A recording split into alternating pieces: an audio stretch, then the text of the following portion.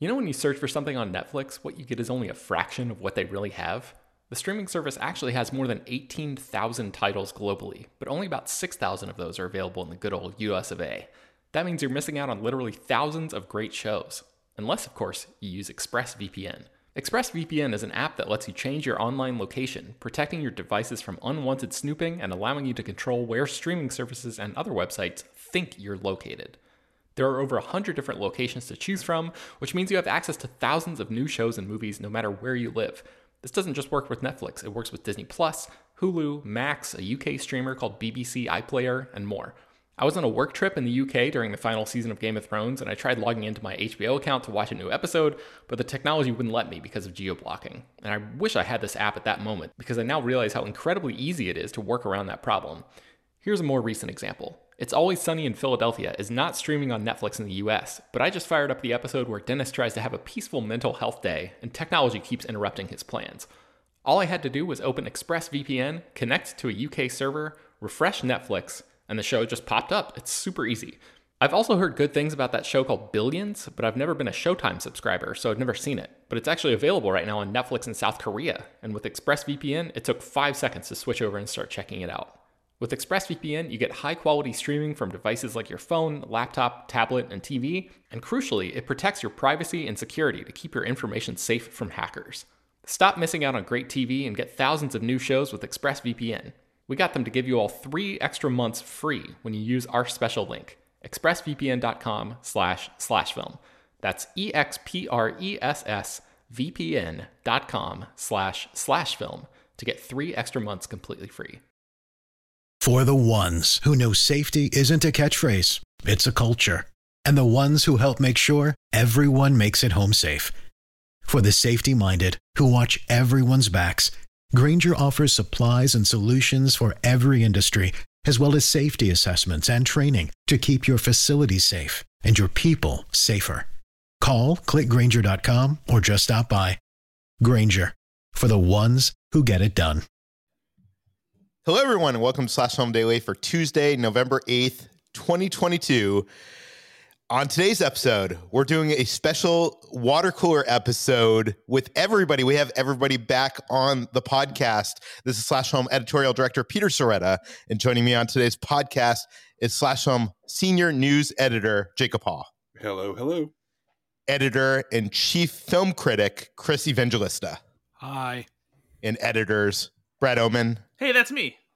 Ben Pearson. Hey, what's going on? And for the last time, Why Tran Bui. Hey, everyone. Okay, let's jump into HD. What have we been doing? Well, I am leaving Slash Film. This is my last week at Slash Film. I am going to be joining Inverse as their entertainment editor. And that will be starting next week. But as of now, I have to say goodbye to all my beautiful Slash Film colleagues and friends, and of course the main crew, you guys. Oh my god, I'm gonna cry. Don't talk to me. We're gonna miss you, HT. I feel like from the beginning, HT, like even behind the scenes, you guys don't get a look into our Slack channel, but every morning she would be, bringing the enthusiasm, always greeting us with like some kind of funny GIF, whatever you want to call it. I don't know. I feel like you brought even not just on the site and on the podcast, but even to behind the scenes, you brought a vibe to Slash Film that is going to be missed. Yeah, I can't put into words how much I will miss Slash Film. Like, I think I came into my own as a writer and as an editor here, as a film critic. And I've been with Slash Film for the past 5 years, which is crazy to me. I haven't had a job that long. And this is a job that, it's been more than a job. It's been like a way of life. I think about it all the time, and I'm always excited to come into work and to write about movies and to talk about movies. And even when I'm not on working, I will check into the Slack to chat movies in our movie discussion channel, just because that's how much I enjoy talking with you guys and with our expanding crew of writers too, because we all love movies, and that's what I've loved so much about being here at Slash Film. And I I was in such a different place when I first started Slash Film, and I'm so excited about where I am now and where Slash Film has brought me. And I'm really sad to be leaving it. Honestly, I'm gonna miss you guys so much. And especially this podcast. Like, we haven't done a full podcast like this in many, many, many months, maybe a year. I think the last time was the best movie moments of 2021. Yeah. Yeah. And I love doing this podcast with you guys and just chatting for hours about movies, and then annoying everyone who listens to us because we get in really mundane and tedious sometimes arguments, but I wouldn't have it any other way. But yeah, I can't articulate just how important Slash Film has been to me over the past 5 years. And the people who have come to Slash Film and to Slash Film Daily to listen to us, ramble on about movies. Who'd have thought? Not me. Can I just say that when Peter first promoted me to being an editor 5 years ago, and we were looking for a new writer to replace me, since I was taking the position of Angie Han, who had moved on to Mashable, and we received hundreds and hundreds of applications, and we eventually, from that same pile, would also hire Ben and Chris. But the very first decision I ever made as an editor at Slash Film was to hire HT. And watching her go from being the new person to being a trusted writer, and then a trusted editor, and now somebody who I consider to be a genuinely dear friend outside of work, has been really powerful. And I'm going to greatly miss her. And we can't replace HT at Slash Film. We can only hire and promote more people to work around her, around the shape she's left on the Slash Film couch. Well, we're training like 3 people to replace her or something. Yeah. It's going to take 3 people. Yeah. But HT has been one of, working with her and getting to know her and becoming her friend outside of work has been one of the great pleasures of the past 5 years for me. So HT, you may be leaving Slash Film, but not leaving my life. You and I are going to be friends forever. Same here, Jacob. You've helped me so much. And this is going to get extremely sappy because this is, the last one. But Jacob, when you took a chance on me, and then when you just encouraged me to write more reviews and to write my own columns and to put my opinion out there, and assert myself, I think you, more than anyone, has really helped me grow as a person and as a writer. And I'm so thankful for you for that. Peter, before we get into like the traditional water cooler stuff, like, does anybody want to, like, I don't know, share favorite memories about times with HT or something? I feel like we're all, just like on the verge of tears here listening to this. We might as well go full force and then just like, clean it up and then move on with the rest of the episode. Yeah, everyone cry over me right now. I think one of my favorite things about HT just in general is just that, like, she has such a sense of like just positivity and like how she expresses her love for film, and so she has some different tastes than I do, especially when it comes to like things like anime and whatnot. And even though I haven't been bitten by the bug and like all of a sudden dug deep into anime, whenever like she wrote about it or mentioned something about it, I was always interested to read what she had to say, because the way she writes about it actually makes me interested in something that I have pretty much actively avoided for pretty much my entire life. And so like the fact that anyone can turn my head and like get me to like pay attention and at least like express interest in something like that. And even though I still have like a queue full of things that like at some point when I will like all of a sudden dive into anime movies and things like that, just like being able to get that perspective and understand, why someone loves something that I don't necessarily have an investment in, was really a treat. And just kind of, it helps open your eyes to the stuff that's outside of your own purview of the stuff that you seek out. Brad, like, I think you said when HT announced to us that she was leaving that it was insane that you've never actually met her in person. And I haven't either. It's like so crazy to think about. I know that, Jacob and and Chris and I think Peter, right? Like you've all had the chance to hang out with HT in person. Yeah, I was gonna say my favorite memory of her is hanging out at Comic-Con, and like it was her first Comic-Con, and she was like so wide-eyed, not knowing what to expect, and like just seeing everything, but at the same time, like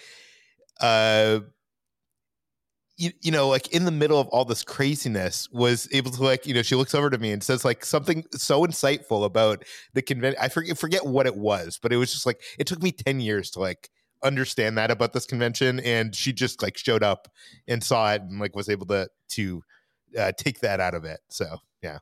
I don't even remember what that was, but I'm glad. I don't remember what it was, but I remember also we were probably a little drunk because we were at like one of those parties after whatever. But I don't know, like I just like my first Comic-Con, I was like so in the middle of like the craziness that I had no like insight into what it like, you know, this organism of that convention is. And I was just so impressed that like you in that same position were able to kind of like step back and see it for, you know, from a wide angle. Well, thank you. I have a Comic-Con HT story if we're sharing moments. Because to me, this we can cut this if you want us to HT, but I always think about it because it makes me laugh. Which was Peter and I were hanging out at La Puerta, which is a tequila bar in San Diego, about a 5-minute walk from the convention center, and you were at another event and you texted us like, "Hey, where are you guys? Can I bring a friend?" And we're like, "Yeah, bring everybody." And you brought somebody who you had met in line. And first of all, I was super impressed. HT is the kind of person who makes a friend in line. And then I realized that this guy so clearly thought he was going to like be flirt with HT and go back to her place, and now she dragged him to a tequila bar to hang out with her bosses. And he sat there like an hour as we all tried to talk about movies at Comic-Con, and clearly he's like really, really annoyed. And I keep on thinking about how positive and wonderful HT was to have convinced this guy to come meet her bosses when it's clearly the last thing he wanted. Well, I told him that's where I was going, so he was down for it. It was so funny. Chris, do you have any HT memories? Oh, I can't pick one. I love when I go to New York and we go to screenings together. That's like a treat for me because just getting to New York is a hassle, but it's worth it when we get to hang out at those screenings. And honestly, my favorite HT memory is when I had her on 21st Century Spielberg and she pronounced Tintin the right way, and I was like, what the like it like broke my brain because I'd never heard it pronounced. Say it, HT, for all the kids at home. Okay, here's the proper way to say Tintin. Dan dan. Right. Now imagine hearing that for the first time and I was like, what is going, and like I was like, have I been saying it wrong for my entire life? Anyway, that's just one of many good memories. Yeah, I had a lot of trouble trying to come up with something, but I ultimately just settled on like, I'm so glad that I worked with HT during that 5-year stretch that we've had. Like, I know that the world was awful, mostly for that, almost that entire stretch, but the movies and shows and stuff that we got, some of them were incredible. And like, just being able to talk to HT about Watchmen or Portrait of a Lady on Fire or Parasite or, you know, Your Name, or like any of the things that that we like sort of shared our interest in, you know, our interest in Never Have I Ever, or like I don't know, like there are so many things, but just like the art was made that much better by HT's insights, I think. So thanks, HT. Thank you, Ben. And I want to say one thing to Brad before, is that one of my greatest regrets upon leaving here is that I didn't get to convert you to anime. I kind of got Chris. Maybe in your honor, as you depart, I will start to dig into anime and see what it's all about. Yes, okay. You know, a lot of people don't know this, but when we used to hire people for Slash Film, we would give them an assignment to write a news story, like a fake news story, to see how they would do under pressure of, I think it was a half an hour. Yeah, it's a half an hour. And we gave HT story. Actually, I think it might be the same that Ben and Chris got as well. It was that Martin Scorsese was hired to direct a Star Wars gangster film about that Jabba the Hutt is going to be involved in. And HT, do you mind if we have a dramatic reading of a segment of this of HT's first unpublished news story on Slash Film? Sure. I don't even remember what I wrote. So I'm gonna do this. I don't know how dramatic it'll be, but like there is a little bit of some prescient Star Wars criticism here, and also stuff that feels a little bit more relevant today. So the article is about Martin Scorsese doing a Jabba the Hutt movie, and in here she confirms that Boba Fett will be in the movie and says, quote, "The unfathomably popular, that's right, I said it, intergalactic bounty hunter who worked for Darth Vader and Jabba will surely steal the scenes in the Hutt standalone film after rumors swirled for years about Fett getting his own solo film. And you Boba Fett fanboys may get your wish if Scorsese's Hutt family movie takes off." And then at the end, she asks, "So how gangster will this film actually be? And how much Jabba will be in it? Who knows? Either way, Diego Luna will probably be first in line for this movie." Linking to the story about how Diego Luna just wants to touch Jabba the Hutt. And here we are years later with the Boba Fett series that sucked and Diego Luna starring in his own Star Wars show. And still unable to touch Jabba the Hutt. Yeah, not yet, but we're fingers crossed. Maybe he'll meet another Hutt somewhere in the galaxy. We're getting closer. Okay, does anybody else have anything last to say about HT before we actually move into the water cooler proper? Well, I just want to say that I love all you guys. And just to reiterate, I will miss you all so much. So much. We'll miss you more. Okay, let's jump into it. Jacob, what have you been up to? My house goes on the market this week. If anybody wants to buy a house in Austin, Texas, so we can move. So past months have been incredibly tiring and terrible. Lots of lifting, lots of moving, lots of cleaning. So I spent the past 2 months in a state of dead exhaustion. And since then, I had to go to my mom's house to dog sit for her while she's out of town on her own family business. And here for 2 weeks throughout Halloween, I was like, I'm going to do some haunted houses. This is my tradition. I always do haunted house stuff around Halloween, go to haunted house attractions. And there's a really good new one near Austin this year called Bat City Scare Grounds. That was really scrappy, but really, really good. But since I was in 2 hours from home in my mom's house in San Antonio, Texas, I said, with no friends in San Antonio, I'm going to do haunted houses alone. Has anybody else here gone to haunted house attractions by themselves, no friends, no family, completely solo, or am I the only one who's been dumb enough to do this? I haven't. I have not either. I'm always with Kitra. I don't go to haunted houses with groups, so. Well, what I learned is that when you do a haunted house solo, I did one that was completely out of the middle of nowhere, like Texas Chainsaw Country, middle of dark woods, incredibly unsafe.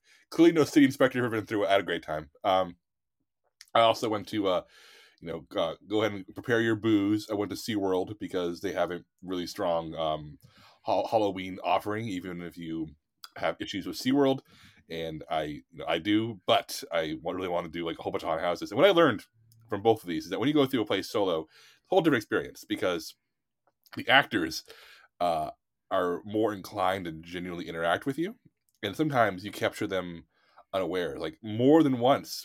I think because the actors are listening for or looking for groups of 6 or more, they don't see a solo person coming, which means that you come into a scene and 2 actors will be just chatting out of character and see you and rush their marks to try to get in a position to scare you. I learned that in a weird way, going solo is actually less scary than going in a group because the actors won't see you coming literally. Maybe someday I will do a house solo because that sounds terrifying. Because right now it's either I'm the shield for Kitra, do you know what I mean? Like she hides behind me, or I'm filming her from behind for Ordinary Adventures, and she's getting the scares, and I'm just getting to watch it. I will say that I've learned over the years that being in the front is actually the best place to be because most actors won't target the front. Most actors will wait for the first person to walk by their hiding place before they attack the middle or the end. So my advice to people who are scared is, yes, is it scary to be in the front and walk in darkness first? Yeah. Then you do 20 of these and you realize, oh, it's the safest place. If I'm in the front, no one's going to bug me. So I oftentimes get forced to the front of one with groups, and I end up not getting all the biggest scares, and I'm able to just enjoy the scenery. So that's my advice to you, Brad. Is go in front. I'm not going to any haunted houses. I'm too much of a chicken shit. They can't touch you, Brad. Nothing bad can happen. The thing I want to ask you, Jacob, is how do you compare something as big as, an event held by SeaWorld, like Hall of Scream, to like one of the more scrappy events that you went to? SeaWorld, they put on a good show. I think that they generally do a good job. They don't have the budget of Universal, but also the line management was really strong. They're like, if you watch like videos, you go jump on YouTube and look at Universal Studios Halloween Horror Nights. You see these incredibly crowded, packed houses where you're essentially in a long line snaking through the houses a lot of the times. Whereas SeaWorld, to their credit, really spaced groups out. The scenery is really well done. They really seem to care about putting on a show. It's just really, really slick and well done. And like it's probably most comparable to an Austin house called House of Torment, which is one I've been to every year for a decade. That is super slick and super like rehearsed. Clearly has millions of dollars invested in it, like just like Hollywood level effects and makeup and scenery. But I do think that there definitely is a corporate edge to those. You definitely feel like actors sometimes hitting their marks and resetting. You're very much going through scenes where actors are under very strict instructions to do this. Things go as they're supposed to. And that's sometimes very fun. I definitely prefer, at my core, a place like, use an example, the new place near Austin, Bat City Scaregrounds, which has a fraction of the budget, but a lot of imagination, a lot of spirit, actors who are freely improvising with you, like using the space around you to like really do things that you won't see in a more rehearsed area. There's lots of imagination, lots of creativity, a lot of hopes and dreams and cardboard, and plaster as opposed to, multi-million-dollar installation. It really depends on what you want out of a haunted house. Halloween's over now, so it's kind of, you have to wait a year for people to, take this advice. But I definitely say it's really worth seeking out if you live in a neighborhood or a community that has haunted houses, seeking out both, because you will definitely get two very distinct flavors. And honestly, the more I do, and I've done, dozens of haunted houses across Texas now, I'm starting to really lean toward the ones that are a bit scrappier, because I think that they tend to just generally have the freedom to put on more of an experience for you as opposed to just hit their marks. Yeah, I agree. Brad, what have you been up to? So both of my podcasts are active again. Since we don't do too many water coolers around here with all of us, I just wanted to bring that up since I only come on every so often. Go Flix Yourself is back and regularly published, posted, whatever you want to call it, every single week on Wednesdays. And then also, as a new season of Saturday Night Live has begun, I'm also doing the 10 to 1 podcast, reviewing and recapping every single new episode of Saturday Night Live. So feel free to check that out along with my new reviews whenever there are new episodes. And also, I've been enjoying time playing a lot of pinball because a friend of mine recently opened an arcade here in town, an old school video game arcade with actual cabinet arcade games, skee ball, pop shot basketball, and tons of cool pinball machines, both old and new. The new ones are really fun because he went out of his way to get the new Halloween pinball machine with a bunch of cool artwork by Jason Edmiston. He's got a couple of Jurassic Park machines. He's got several Terminator machines. There's a really cool Apollo 13 pinball machine that has a 13-ball multi-ball, and it is insane. You lose almost all of the balls immediately, but then you kind of keep maybe like 4 of them. But it's just cool to see all like 13 pinballs drop into this machine at once. But yeah, it's if you're ever in my area, Northwest Indiana, LaPorte, Indiana, it's called Full Tilt Arcade. Right now they're open Thursday through Sunday from 3 to 9 p.m. and they have a lot of cool stuff. And my friend's been telling me too, like it's crazy that it's open now. He's seeing like finding out that there are local pinball wizards in town and everything who are coming by to like check out machines and like set high scores, and they're it's crazy. Brad, I never knew that you were into pinball. I mean, it's not something that I'm actively into, but now that my friend has an arcade and I have a chance to like more readily play these machines, it's just been a lot of fun. If you ever go to Vegas, you got to go to the Pinball Hall of Fame. It's like this huge warehouse just with like all kinds of pinball. It's like insane. I've heard about it. It looks pretty cool. Okay, I think I might have mentioned this on podcast yesterday, but I attended a Halloween party on the Disney lot in Burbank. It was a D23 event called Spellabration. Halloween Spellabration is what the name of the event was. The cool thing about the event, like they had all sorts of like games and goodies and trick or treat, and Mickey was there, and you could get they had a costume contest. But the cool thing was, I'm usually on the Disney lot to see a movie, and I'm a big film geek, so I'm always like, I love being on a movie lot, and I'm always like looking at, if there's, there's stage 3 that was built for 20,000 Leagues Under the Sea, and that's where the Nautilus scene was. I'm like that kind of guy, and usually we're not allowed to take any photos or any video on the lot, but this time, because it was D23 event, I was able to record video, and we released it on Ordinary Adventures. So check that out if you're interested in seeing the some of the Disney lot. I was able to like nerd out about it, which was kind of cool. And speaking of self plugs, I was looking at my podcast app last week, and a podcast from 21st Century Spielberg popped up. Chris, what is going on? I haven't had a new episode in about a year since West Side Story, which came out last holiday season. And the main episodes, the big episodes, 21st Century Spielberg, they're scripted, and I do a bunch of research, and I write it all out and I read it, and it takes a very long time to edit and put together.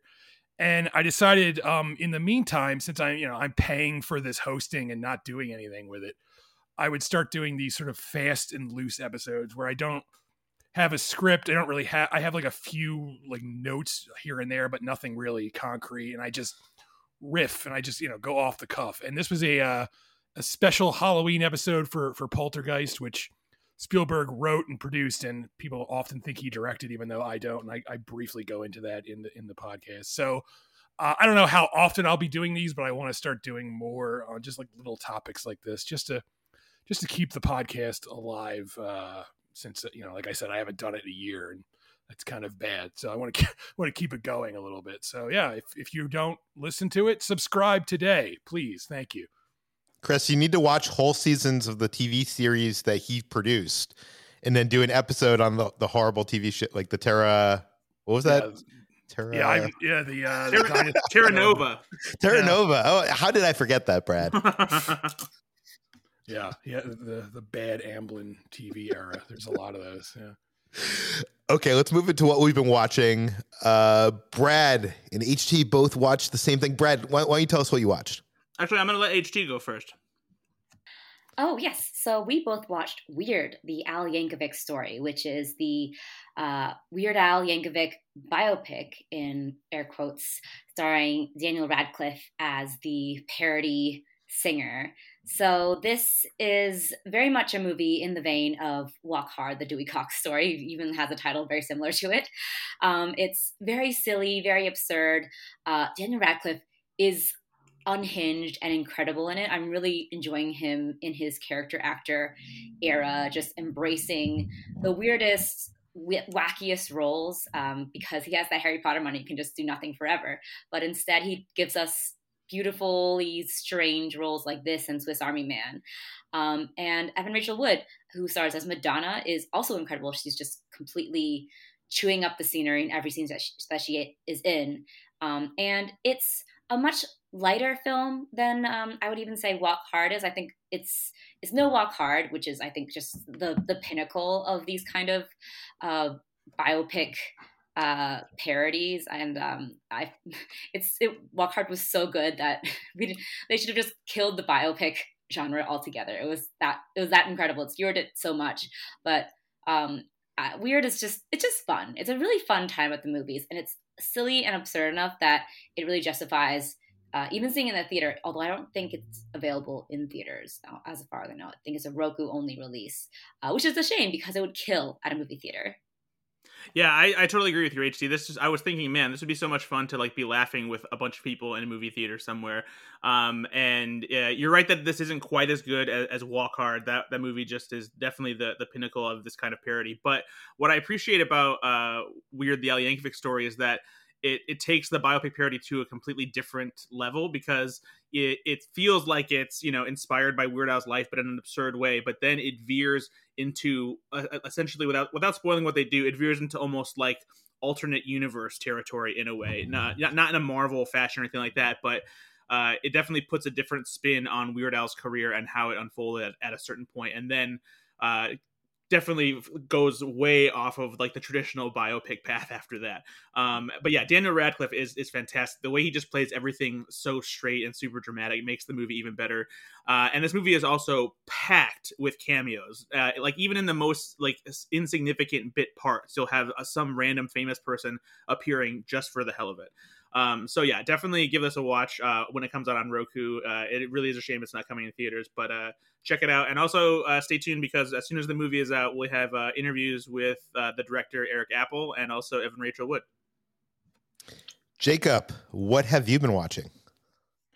Well, as I mentioned just a few minutes ago, I am alone in San Antonio, hours from my friends and family, or hours from my friends and wife, and I wanted to go to the movies on Halloween night, so I went to my local multiplex I've been going to since I was a small child, and I saw Terrifier 2 at a theater where I was the only customer. I didn't see a single other person who wasn't an employee, in a very large, empty theater. And if you know anything about Terrifier 2, you know this is an incredibly strange way to see this movie. I know Chris saw us either at Fantastic Fest or screener for Fantastic Fest, but this is the sequel to the 2016 slasher evil clown movie that I hate. The first Terrifier. It's one of the worst ones I've ever seen in my entire life. I get an incredibly boring, disgusting thing, more so than a movie. But the sequel, the director Damien Leone is quoted as saying that he literally took all the reviews that said the first movie had no story to heart, so he's made a 2.5 hour long slasher sequel about an evil supernatural clown who murders people. Now, to his credit, it is surprisingly character driven, and it has a surprising amount of character development in between extremely lengthy sequences of some of the most disgusting, debauched, horrifying violence I've ever seen in a horror movie. It was made for like $500,000. It was released in limited release, but due to its just transgressive, disgusting, filthy, sicko nature, it just started gaining word of mouth and has now made close to $8 million in limited release. So that's why I was seeing a multiplex instead of streaming or in an art house theater, because somehow this incredibly deranged, like completely amoral thing has somehow struck nerves. So, Jacob, I have to ask you: did it make you throw up? Oh no, that's the thing. Like, I guess I'm just a sicko because I was incredibly impressed by the violence. The violence in this movie is truly upsetting. It walks a fine line between being cartoonish and real. I don't know how to summarize it beyond that, because it is genuinely cruel violence, but it's so cartoonish that it's hard to take seriously. So it's a combination that's really hard. Yet it's really a case of you got to see it to understand it. Chris, is that accurate to say that is what I'm trying to say here? Oh yeah, definitely. I think it is very it's extremely over the top. So even if you're disturbed by it, you have to sort of sit back and be like, well, like there's people who like get their faces ripped off and they're still alive and screaming somehow, and it's like that probably wouldn't happen. So it's yeah, I think you're accurate right there. Yeah, but if you can see us in theaters either alone or with a crowd, I think be able to say you saw Terrifier 2 in theaters amongst and as a part of civilization, which is movies anti-civilization. Then you should definitely find that time to go do it. All of you have a strong stomach. It really is a filthy, disgusting, immoral thing. But I'll be first in line for Terrifier 3, which I'm surprised to say because Terrifier 1 is literally one of my most hated movies of all time. And it wouldn't be a Jacob what I've been watching segment if it didn't mix a weird horror movie and Star Trek. Yeah, I just want to quickly shout out the season finale of Star Trek Lower Decks. We've covered Star Trek Lower Decks very heavily on Slash Film, because one thing we've learned over the past year is that people really like reading about Star Trek, which made me very happy for us to double down on our Star Trek coverage. And it's a really, really good season, of television. I like how the animated comedy version of Star Trek is made by people who are such dedicated Trek fans that each season finale, while funny, has clearly pressed pause on being a comedy. So as they kind of said, you kind of picture the writer as being like, can we just do Star Trek? can we just make a Star Trek? And so far, the season 3 finale follows season 1 and season 2 finale in being just a really, really good Star Trek episode that happens to have a few more jokes, happen to be animated. So if you're one of those people who put off watching the show, and there's this still an increasingly small segment of Trek fandom who hate the show just because they think it dares to make fun of Star Trek, when it's actually it's just really good Star Trek with jokes. And season 3 I thought was probably the strongest season yet. I just want to shout out that honestly, Paramount Plus is not a network that I think is on everybody's lips, but all the new Star Trek is worth the Paramount Plus subscription, and I'll be subscribing to it forever and ever. Thank you, Jacob. I want to ask because I love Mike McMahon's Solar Opposites, but I'm not anywhere near attuned to Star Trek as you are. Is it something that somebody like me can still appreciate and get as much out of, even if they don't love Star Trek as much as you? My guess is yes, and I'll tell you why. Which is my wife has been watching a little bit of Star Trek with me over the past 2 years. We're doing a podcast, Project HT, which we've mentioned before. And so she's not a Trek expert. She's still very, very new to Star Trek. She's seen the original series, but very, very little of the Next Generation era, which is when this show takes place. And she loves it. She finds it really funny. She loves the characters. She loves the storytelling. And she doesn't get the Easter eggs. Each episode is jam-packed with Easter eggs, but the episodes never hinge on Trek knowledge. There are dozens of jokes per episode that are references and asides to like previous Trek lore, but you never have to understand the Trek universe to appreciate the characters or their stories. So I'd say give it a shot, Brad. I think there's a real Futurama vibe to it. It really feels like, how Futurama at its best told really compelling sci-fi stories that were also really funny. Yeah, for sure. That's what Lower Decks does. I think you should give it a shot. Okay. Moving on to HT. What have you been watching? So Halloween has come and gone, but in the lead up to the spookiest day of the year, I, of course, had to go to a couple movie watch nights with my friends and watch some spooky movies. So I watched, for the first time, these two movies. I watched Addams Family Values for the first time. So I feel like I can hear people already yelling at me. You haven't seen Addams Family Values? No, sorry. I've only seen the first Addams Family movie from the 90s, and this is my first time watching Addams Family Values, and I loved it. Joan Cusack, Camp Queen. So I really enjoyed the Addams Family movies. I don't know if I have quite the nostalgia for them as a lot of people do, just because I watched the Addams Family young and I enjoyed it, but wasn't like on frequent repeat like a lot of like it was for a lot of people. And of course, as you know, I had not seen the Addams Family Values before. But yeah, if I had watched this when I was young, it definitely would have been a very formative part of my personality, just because it's fantastic. It's funny, it's campy, it's silly, and just like exactly what you want in a family, Halloween movie. Great movie.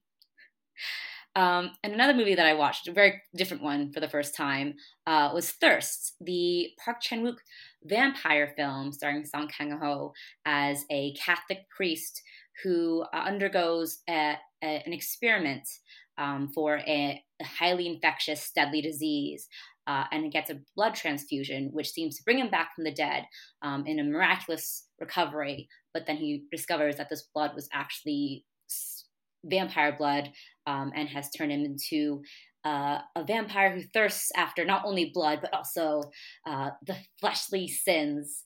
So he falls in love with, or in lust with, the wife of a childhood friend, and it becomes this very charged affair between the two of them as they try to rein in their separate impulses and find similar kindred spirits between the two of them that are both dark and disturbing, but also extremely intimate. And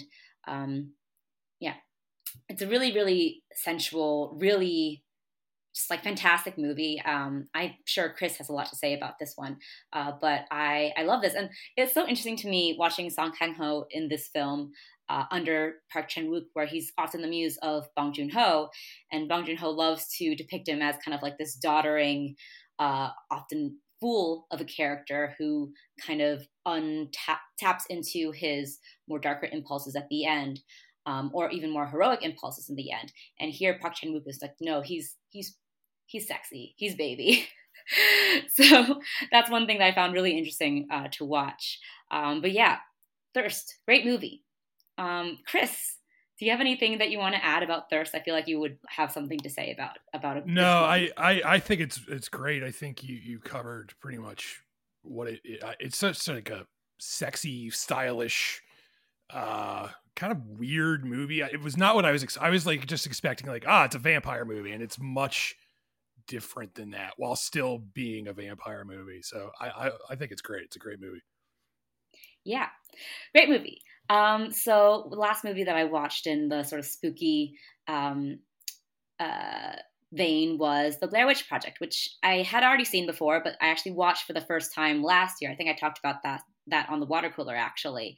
And you were all kind of surprised that it played as well for me now as it did when it first came out, which was the beginning of the found footage era, and a movie that everyone was not sure if it was real or not, and it kind of played into those fears and the paranoid fears and just the fear of the unknown. But even watching it again after having seen it for the first time, it's such a good movie. It's such a well-made, really fantastic movie that does play into that fear of the unknown and is so much more effective in what it doesn't show.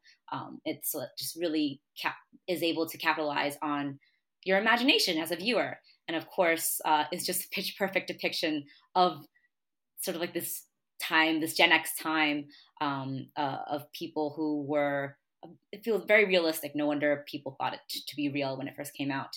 And like these interactions between these people who are very, very much out of their depth. So yeah, great movie, Blair Witch Project. Always rewatchable. Ben, you also watched The Blair Witch Project. I did, and I'd never seen it before, so this was my first time. My wife and I watched it on Halloween, and I agree with everything HT said. I was shocked to discover how well I thought it held up, and I think it's like the idea of it not showing you what you think you're going to see. Like there's no way a movie like this would get made now, because anytime this movie had a pretty small budget and it was acquired at Sundance. But I feel like if a movie like this were made today and it was maybe even like the same type of thing, and a distribution company or a studio acquired it, they would basically like make them go back and reshoot stuff to like add in things. And I think this movie, like HC said, is so much stronger because it doesn't show you that, and it just leaves it purely to your imagination. So really impressed with the way that it does a lot with so little. So yeah, I appreciated that. I mean, like you can go into a deep dive afterwards of just like reading about how this movie was marketed, because that's the big thing, right? Like this was a phenomenon when I was growing up, and I just somehow missed the whole thing. But I remember those conversations of people being like, "Is this real? What's happening?" And my first thought after watching this is like, how did that happen? How did so many people think it was real? And when you read about the marketing decisions that they made, like the lengths that they went to, where the three lead actors, according to Wikipedia anyway, I didn't go any further than this, but evidently like their IMDb pages had them credited or listed as like missing or dead for like the first year that the movie was released. So like, and they had like and also it's their same names too, right? It's like itself. Yeah, exactly. And they had websites and stuff where like they would make videos with actors pretending to be police officers, and like people pretending to have all this information about them, and like just the level of like misinformation out there about this movie that was purposefully done because the internet was such a different place in 1999 is just kind of crazy. And like I think they went way too far in going, trying to push this as real. But it's just really fascinating to read about that stuff. So it's more than a movie, I think. Even 10 years later, Paranormal Activity had the same kind of thing where it was like picked up at a film festival and released. But Chris, correct me if I'm wrong, didn't they like reshoot some of that? Yeah, they definitely redid the ending. There's like several different endings. So yeah, they definitely did some reshoots to polish it up before giving it a big release. Brad, you had something to say? Oh, I was just going to say, one of the things that I always think of when I think about Blair Witch Project is that it was one of the like last times I remember having to worry about going to a theater and it being sold out. Because even though I was young when this movie came out, my parents were willing to take me to the theater to see this because I was interested in it, and we went to the theater like 2 or 3 times to try to see it, but because the hype was so big around it, like the showtimes were sold out, and you don't really have to worry about that nowadays. Not only because the movie would be in enough screens, but also because you can see online now if it's sold out ahead of time, so you don't show up and you're just like, shit, guess I can't see it today. But I remember being a kid and that happening with the Star Wars special editions, Nightmare Before Christmas, Blair Witch Project, but that was the last one that I really remember, like there being like screens that were sold out and you just like had to wait to see it. And I think also today, now that there's not film prints, you can they can make the call to put it in another screen if it's like selling well, before that day. So there's things that can be done now, but yeah, I never, like, I guess I'm buying my tickets in advance too. So I guess you're right there. Ben, what else have you been watching? Yeah, I also caught up with The Northman, which came out earlier this year. This is the new movie by Robert Eggers, and I really enjoyed this. It's I think his most straightforward movie, even though it has like some cool like elliptical kind of like WTF moments in it. But it's I would argue that it's maybe like his most accessible, sort of straightforward, just like down the middle revenge story with like some cool artistic edges maybe. But I appreciated what he was going for here, and I love the look of it, like the on location photography, which I think most of the movie was filmed in Iceland and Ireland and Northern Ireland. It was just like gorgeous to look at, and it really, you felt like people trudging through the mud and the water and everything. It's such a tactile movie. You really like feel the cold and the misery that they must have felt. Both the characters that they're supposed to be inhabiting, and then also the actors actually going through this and doing it for real. And that sort of tangibility, tactility is something that I always appreciate in this era of like full CG nonsense. So really, really good stuff. I wish Anya Taylor-Joy had like a little bit more to do. The relationship between her and Alexander Skarsgård, who's the lead of the movie, I thought like they had some good chemistry together, but like it felt like maybe the movie got hacked up a little bit. Studio notes and things of that sort. I thought Anya Taylor-Joy was really good. I just wish she had, just maybe like, a couple more big scenes. And then Nicole Kidman, I really liked what she was doing in this. She has a really terrific scene that I did not see coming at all, in sort of like the, I don't know, back half of the movie, I guess. The Northman is streaming on Amazon Prime Video if you want to check it out now.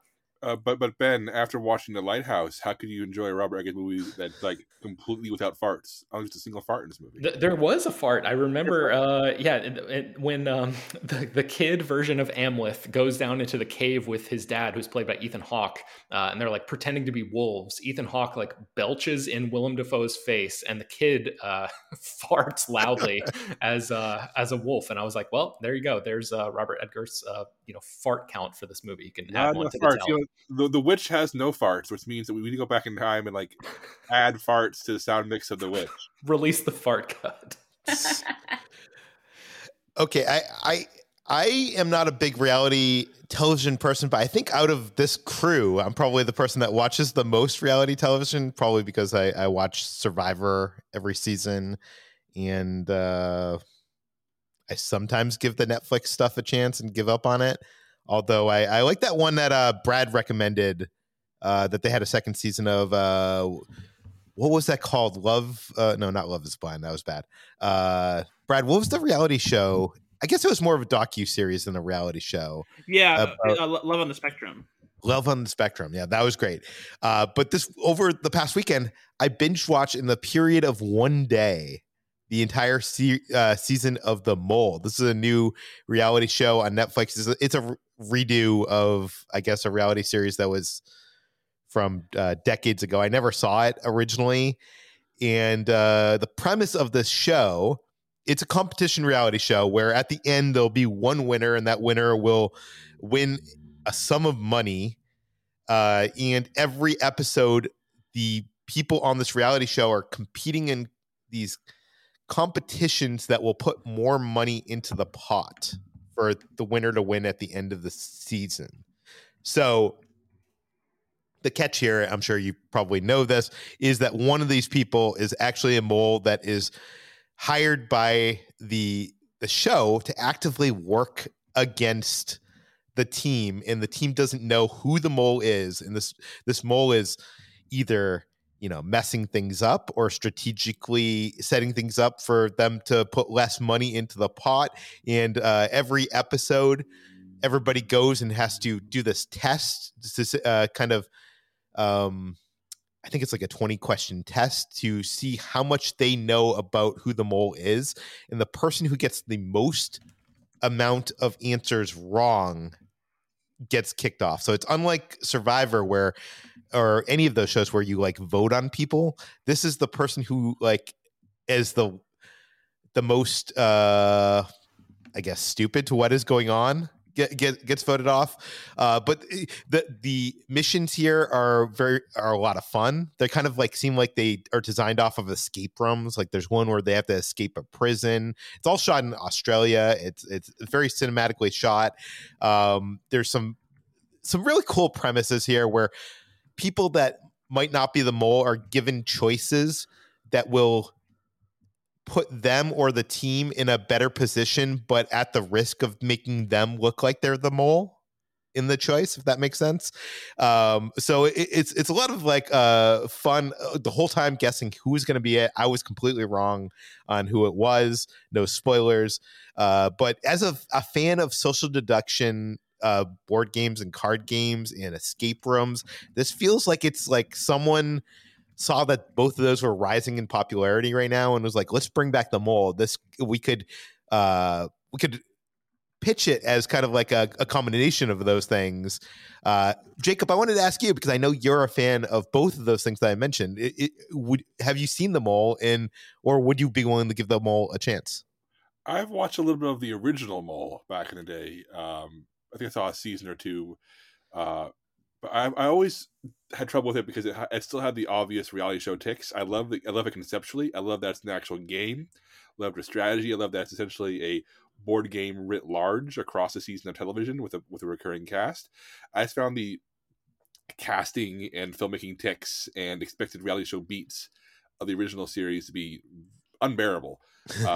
So if this one, I don't know, I guess I would love the mole if it kind of treated itself a little more seriously. I mean, is the tone here one where like the people are allowed to be people and not reality show props? I mean, I think I never saw the original one that had Anderson Cooper. This one has a different host. I mean, it's not completely serious, but it's also, when I turn on a lot of the Netflix reality shows, I feel icky. Like the people are all douchebags. And this is not one of those things. I feel like there's some relatable, good people, some characters that you're interested in, and you don't end up feeling gross by watching it. But it still is a reality show, so not sure if I may give it a shot. I will say, when it comes to Netflix reality shows, I have watched all of The Circle, so it's not like I'm opposed to trashy Netflix reality shows.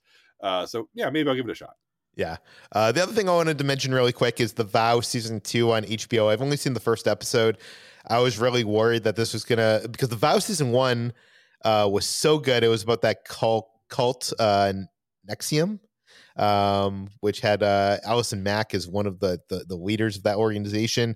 It was so compelling. If you haven't seen The Vow season 1, watch it. It's a great documentary series. I wouldn't consider a reality series. It's a documentary in season form, and I was kind of worried that season 2 was gonna be like, take the turn of like most of these Netflix kind of and I know this is HBO, but most of the Tiger Kings or I don't know. It feels like it stops following the story, and then it just is like going back and talking to the victims. It feels like it has less of a narrative story to follow, if that makes sense. It's relying more on the past. And The Vow season 2, at least judging by the first episode, it's very compelling. It's following the trial of the leader of this organization. And the interesting part is a lot of the people, actually including the leader himself, are actually participating in this documentary. So you're seeing both sides of the story. You're seeing people that are still following him himself, but also the people that have kind of pled guilty and are like leaving him out to dry in court for this hearing. You're getting to see their story as the court. You're getting flashbacks to stuff that's happening, but you're also getting the forward momentum of what's going down in court. So I've only seen one episode. It could go downhill from there, but I'm really enjoying The Faust season 2. Brad, what have you been watching? I have been watching Glass Onion, a Knives Out mystery. I saw it at the Chicago International Film Festival. This isn't coming to theaters until November 23rd, and then it'll hit Netflix on December 23rd. I will not spoil anything. Do not worry about that. But I will say, at the risk of cranking the hype machine just a little bit, that Glass Onion pulls off the miraculous move of actually being better than Knives Out. It takes the murder mystery to another level. It's funnier. It's bigger. The narrative itself weaved is more complex, but not in a way that it feels like it's trying too hard.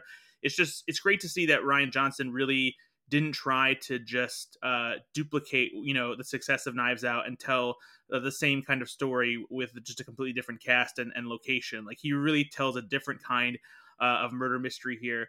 And it still comes with a great amount of like commentary on certain aspects of today's, society, on a number of different levels, with great characters. Everyone in this ensemble is fantastic. Daniel Craig is even better in this movie than he is in Knives Out.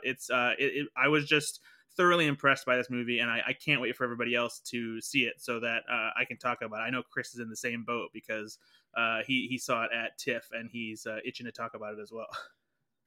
Oh yeah, big time. It's so good, and I can't wait for people to see it. I also saw Tar, which is another movie where believe the hype about it, because man, it's fantastic. This is one of Cate Blanchett's greatest performances. She plays this fictional, I would repeat, fictional composer and conductor named Lydia Tar, who has this spectacular fall from grace from being this extremely respected composer and conductor to just basically losing everything. And the way it unfolds is it's a little bit of a slow burn, but it's a longer movie, but it's one where, because Cate Blanchett is so good, and the tension that builds, and the fantastic score, and even the way Todd Field shoots it, like just everything about this movie is mesmerizing. There is a phenomenal one take scene in this movie that done so well you don't even realize it's one take unless you're really paying attention. But it's just the way he moves the camera around this single room is just it's so precise and just fantastic. I absolutely love this movie. So if you haven't seen it yet, it should be playing roughly in theaters everywhere. I think by now it's gotten a wide release, so make sure to go out your way and check that out. It will be a big contender when award season rolls around. And then to echo Jacob's sentiments about Paramount Plus having some good stuff right now, even though it doesn't get as much praise and flash as some of the other streaming services, the new episodes of Beavis and Butthead are fantastic. It captures the spirit of the original series. It feels like the show never left. It is just as stupidly funny and immature as ever. The way it uses Beavis and Butthead in like contemporary times and the things that they do with all the technology and stuff that has evolved since then is fantastic. Not only that, but they bring back the interstitial stuff where they either watch music videos or now they look at YouTube videos or TikToks and stuff like that. And man, the commentary from Beavis and Butthead for these segments is hilarious. And then there's also a cool new wrinkle too, because if you watch the Beavis and Butthead Do the Universe movie that came out before these episodes did, it sets up the fact that Beavis and Butthead time traveled, which is how they're young and still in contemporary times. But they do an alternate universe thing where you get to see into the other world where Beavis and Butthead are older and still just complete screw ups and living terrible immature lives. But yeah, it's hilarious. I was thoroughly impressed with just how good the show still is and how funny it is. So check it out on Paramount Plus. Does it relay that information with that? Like, if you haven't seen the movie, would you understand what's going on there? Yeah, so like it sets up why you're seeing an older version of Beavis and Butthead, because there are these alternate super quote unquote smart like kind of space alien versions of Beavis and Butthead. They kind of look like the Watcher, but as Beavis and Butthead. And so it explains like when they have those segments, like what you're seeing and why it's like that. But I will tell you, go watch Beavis and Butthead Do the Universe, because that also is equally as funny. Yeah, I saw it. It's pretty good. Chris, what have you been watching? I finally saw Bullet Train, and it's not a good movie at all, which is kind of weird. I was expecting like, oh, that'll be fun, but no, it has this really crappy hip screenplay, and it's the type of screenplay. After Pulp Fiction came out, there were all these movies that were like, we got to be hip like Pulp Fiction and have all these cool hitman characters, and that's what this feels like, but with better action, I guess. So like the action scenes are fine, but the movie itself is not very good at all. And it feels like that's inexcusable to have like a good premise like that and a cast that good, and the movie itself is just like blah. So shame on everyone involved with that movie. Chris, is this an elliptical movie for you? No, I just watched it to watch it, and it would Shame. It wouldn't even be good for that. It would just be like, oh, what a waste. So Bullet Train now on Blu-ray. So I'm guessing David Leitch is 0 for 0 for you. He is not good, man. He's like the weaker of those two guys, I think. For sure. Yeah. But also, he's like in great shape. He's gonna hear this and kick my ass. I'm sorry, David Leitch.